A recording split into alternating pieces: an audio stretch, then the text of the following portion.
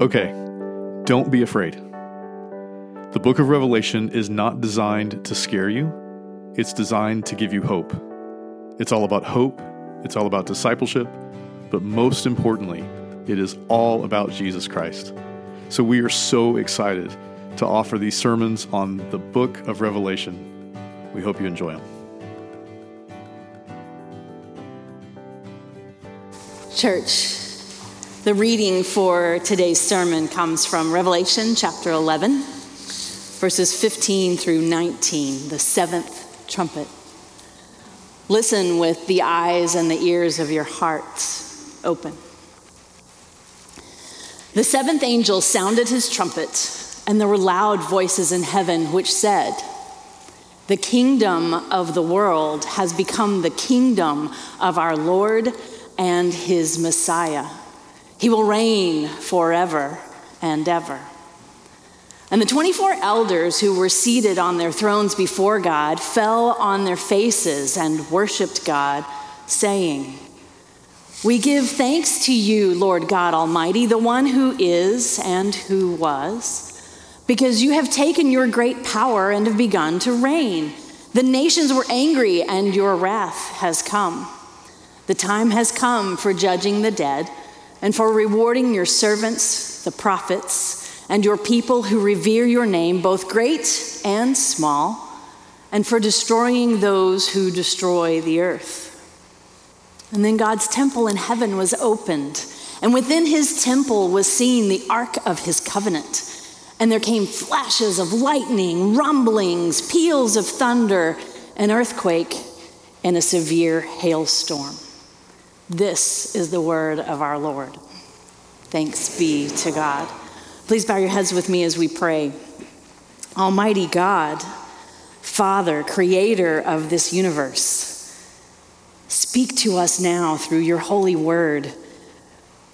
Unravel for us mysteries. Help us to see your majesty. We love you, Lord. We're grateful for your Son and for your Holy Spirit to come and fill this place in this hour. It is in Jesus' name we pray. Amen. So in Chad's sermons these last couple of weeks, we've covered some tough readings in Revelation. These passages on the 6 trumpets can be difficult to hear, and still we hold on with hope. Today we finally come to the 7th trumpet. And the passage I read to you is beautiful. It expresses joy and hope in the midst of sorrow. And I need to share with you why this 7th trumpet is the final woe, why there is sorrow, why there's thankful singing by these elders through their sadness, tears through their joy. Up to this point in the vision, God's judgment has been partial, and deliberately so. In his sovereignty, God has chosen to act in this way so that people who have thus far rejected him, they will turn to him. They will come to faith. Oh, he's giving everyone the opportunity to do so. He's holding this door open for a very long time. At the same time, those of us who do follow him, who do profess Jesus as Lord and Savior, we've been crying out to God to exercise his full power, bring justice, end evil in this world. And this is a cry for vindication, for God's vengeance. So this passage presents a time of realization for us. For some, it's a day of relief, a time of gratitude. Finally, expectations are being fulfilled. Vindication is finally being made against those who've terrorized them, those who've attacked their faith. For others, this is a day that they have dreaded. For their loved ones or their friends. It's a time of disappointment. It's the reality that they may never see those unbelievers again. The door that God has held open for so long is now closed in order to end all evil. So we approach the seventh trumpet with this emotional mixture of trepidation and excitement. Simultaneously, the mystery of death and the hope of heaven. You see, on the one hand, John has been warned of these terrible three woes to come on the earth. Chad preached on them in chapter 8 and in chapter 9, and here we have the third one now in chapter 11. On the other hand, John hears the seventh trumpet, and the text sounds joyful, more like the fulfillment of a promise than the oracle of a woe.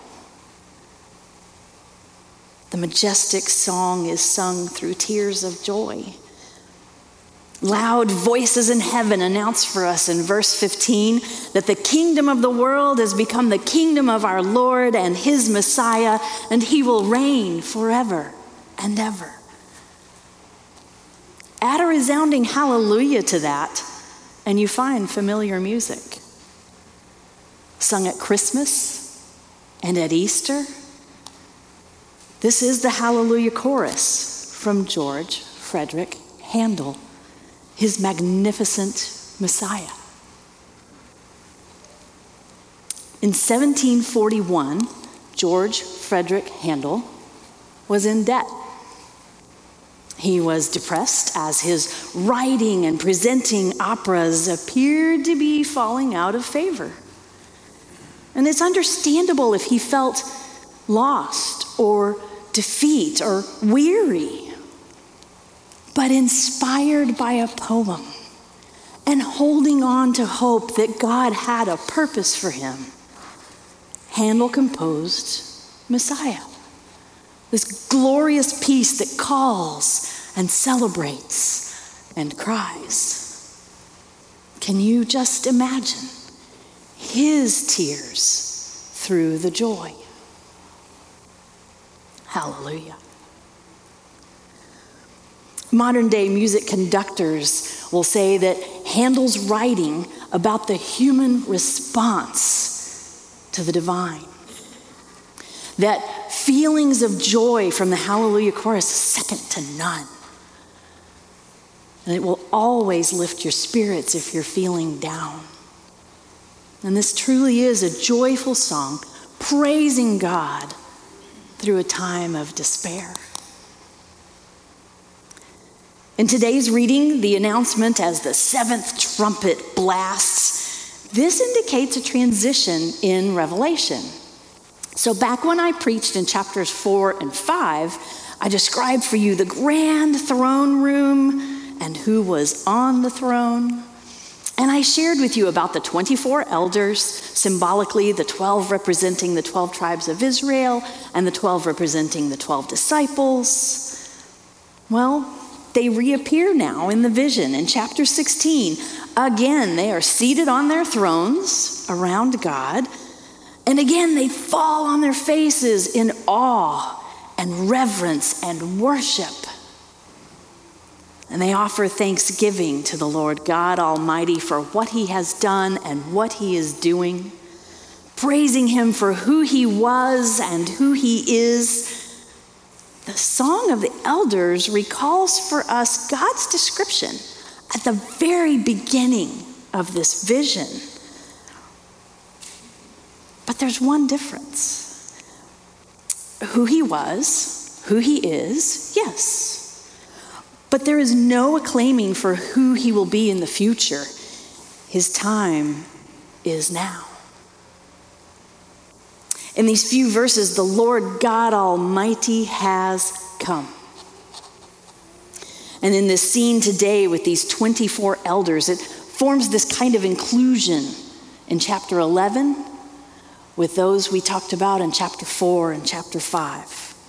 Framing the 7 seals back then, the 7 trumpets now. And we will have this pattern continue again, a third time in the vision, with the 7 bowls in chapter 19. It gives us 3 different views of joy and of despair. In verse 17 here, the elders sing, expressing thanksgiving to God for his great assertion of power, vindication, and vengeance.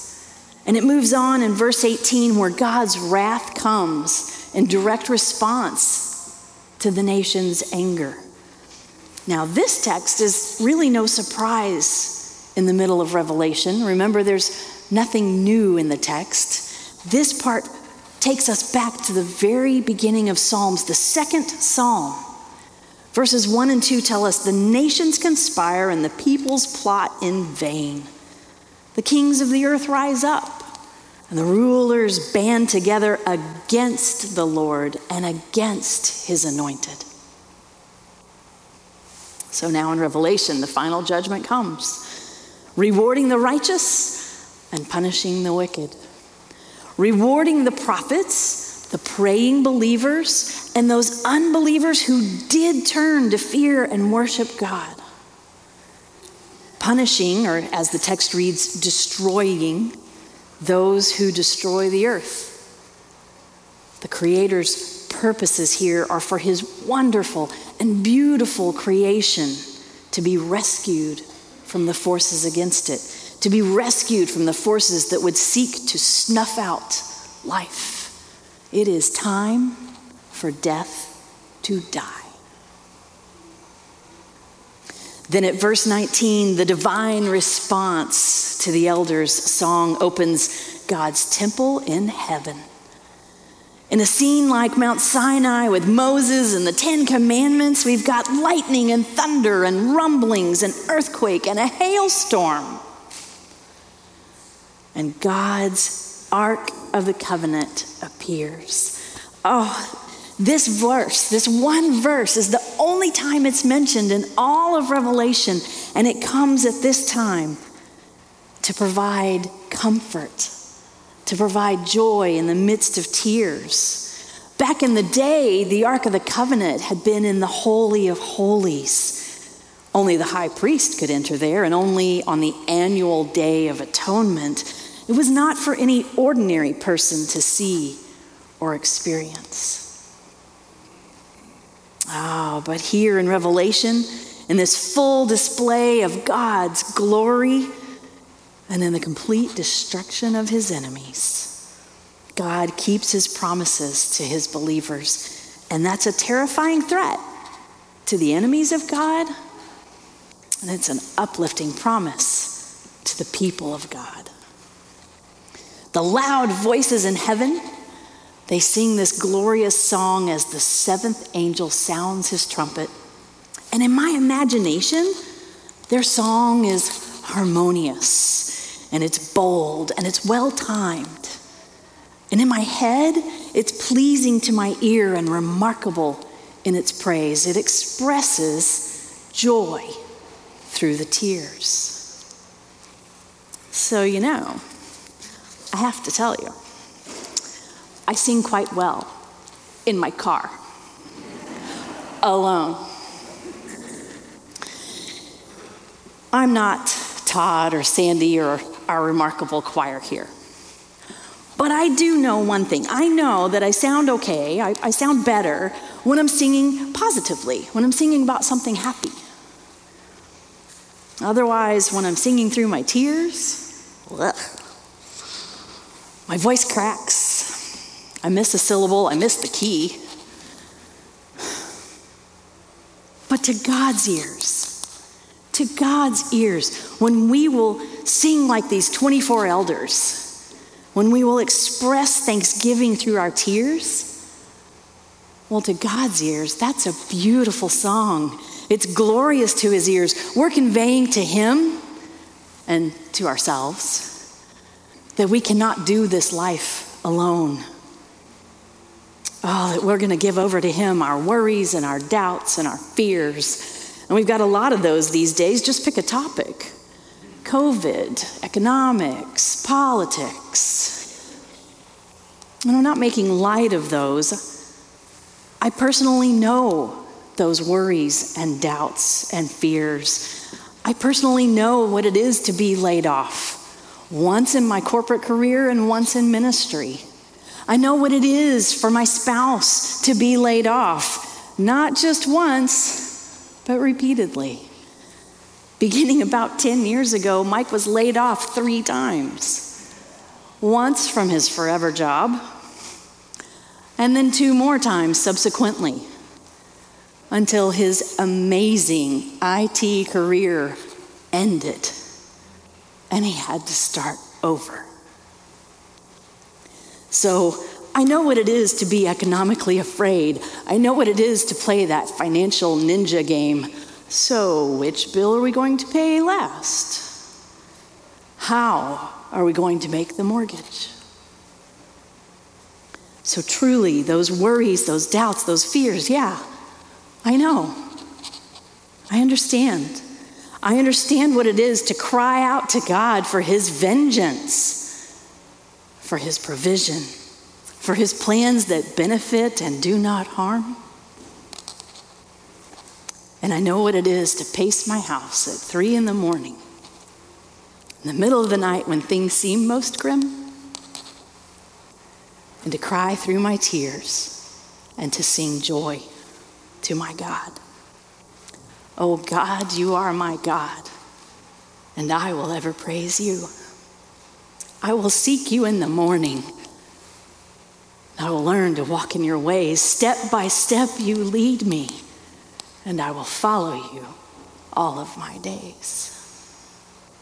That's the song the Holy Spirit puts on my heart every time, to praise God, to sing joy through my tears. I know what it is to have nothing but God. What I don't know is what it is to have nothing. No God. Now, some of you may know that. Some of you may have felt that before you turned to believe in him. And some of our friends feel that, and some of our family members know that. They don't have the comfort from the worries and the doubts and the fears that we have with God in our lives. And this entire passage in today's reading, it's an important reminder that we have a job to do. God doesn't tell us how long we have, how long before Jesus comes again, how long before our loved ones would finally be taken.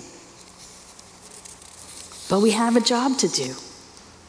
And it's a challenge for us, being Presbyterian. And being Presbyterian my whole life, I really do understand this. It's like at one point you're saying, oh gosh, God, do I have to be the one? I don't want to have that conversation with him. Or she's going to think I'm crazy. And maybe you're thinking, oh, somebody else is going to tell him about Jesus. And then I can say, yeah, right. Isn't Jesus awesome?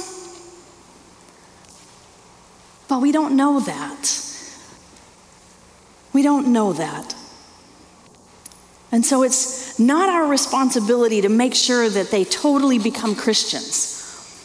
But it is our responsibility, it's our call in the Bible to share the gospel with them, to demonstrate how the gospel manifests in us, to demonstrate the fruit of the Spirit, to love them, to share joy, peace, to be patient with them and kind, to share goodness, faithfulness, gentleness, and to have self-control.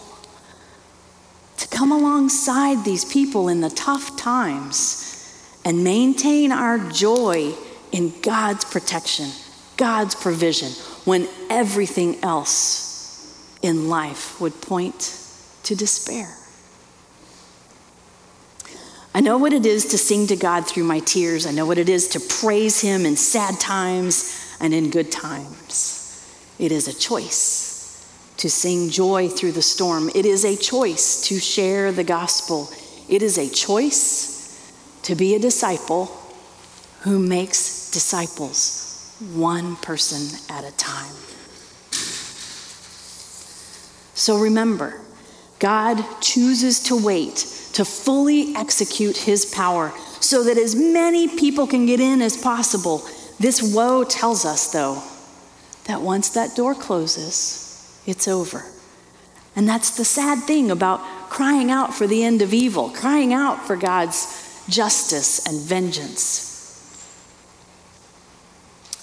There's this great tension here. Our hope that everyone will come to love God, that everyone will let Jesus be the Lord of their lives. The church has to wrestle with this reality. So let us at First Pres be the church. Let us be able to say we have no regrets. Revelation chapter 11 brings about this climax for the whole first half of the vision. And next Sunday is the first week of Advent. And in this Advent season, our sermons will address how God takes our fears and turns them to hope. This is part of how we testify to the world. We gather together and we sing and we help each other and we bear the burden together and we rejoice together. So during Advent, when we're celebrating this joyful anticipation of the Christ child, we are simultaneously holding on to hope. We're crying out like Bethlehem with joy through our tears. Oh, little town of Bethlehem, how still we see thee lie. Above thy deep and dreamless sleep, the silent years go by. And we know that haunting melody, O come, Emmanuel, and ransom captive Israel, that mourns in lonely exile here until the Son of God appear. Rejoice, rejoice, Emmanuel shall come to thee, O Israel. There's this tension of the already and the not yet. There is hope in the sorrows. What will be your joy through the tears? How will you praise God and trust him when things are tough? And who do you know that you would invite to know Jesus as Lord and Savior? To know the Lord God Almighty and his Christ. The kingdom of the world has become the kingdom of our Lord and his Messiah, and he will reign forever and ever. King of kings, Lord of lords, hallelujah and amen. Please pray with me. Oh, mighty God, touch our hearts. Give us the courage to reach out to one who needs to know you. We pray in that tension, also asking for your coming, for your complete power to be executed, and for us to live in joy with you forever. And in this tension, we have this Advent season coming upon us. We can joyfully sing Handel's Messiah. We can joyfully sing the Hallelujah chorus, even through tears for uncertainty, anxiety, because we have hope. In the reign of our Lord God and in his Messiah, we have hope. And so, Father God, we end this prayer with a great amen and with the opportunity to sing this hope. Amen. Thanks for listening. You can find us online at www.fpc-kingwood.org. Our services are available on our website, and find us on Instagram at FPC_Kingwood. We'll see you next time.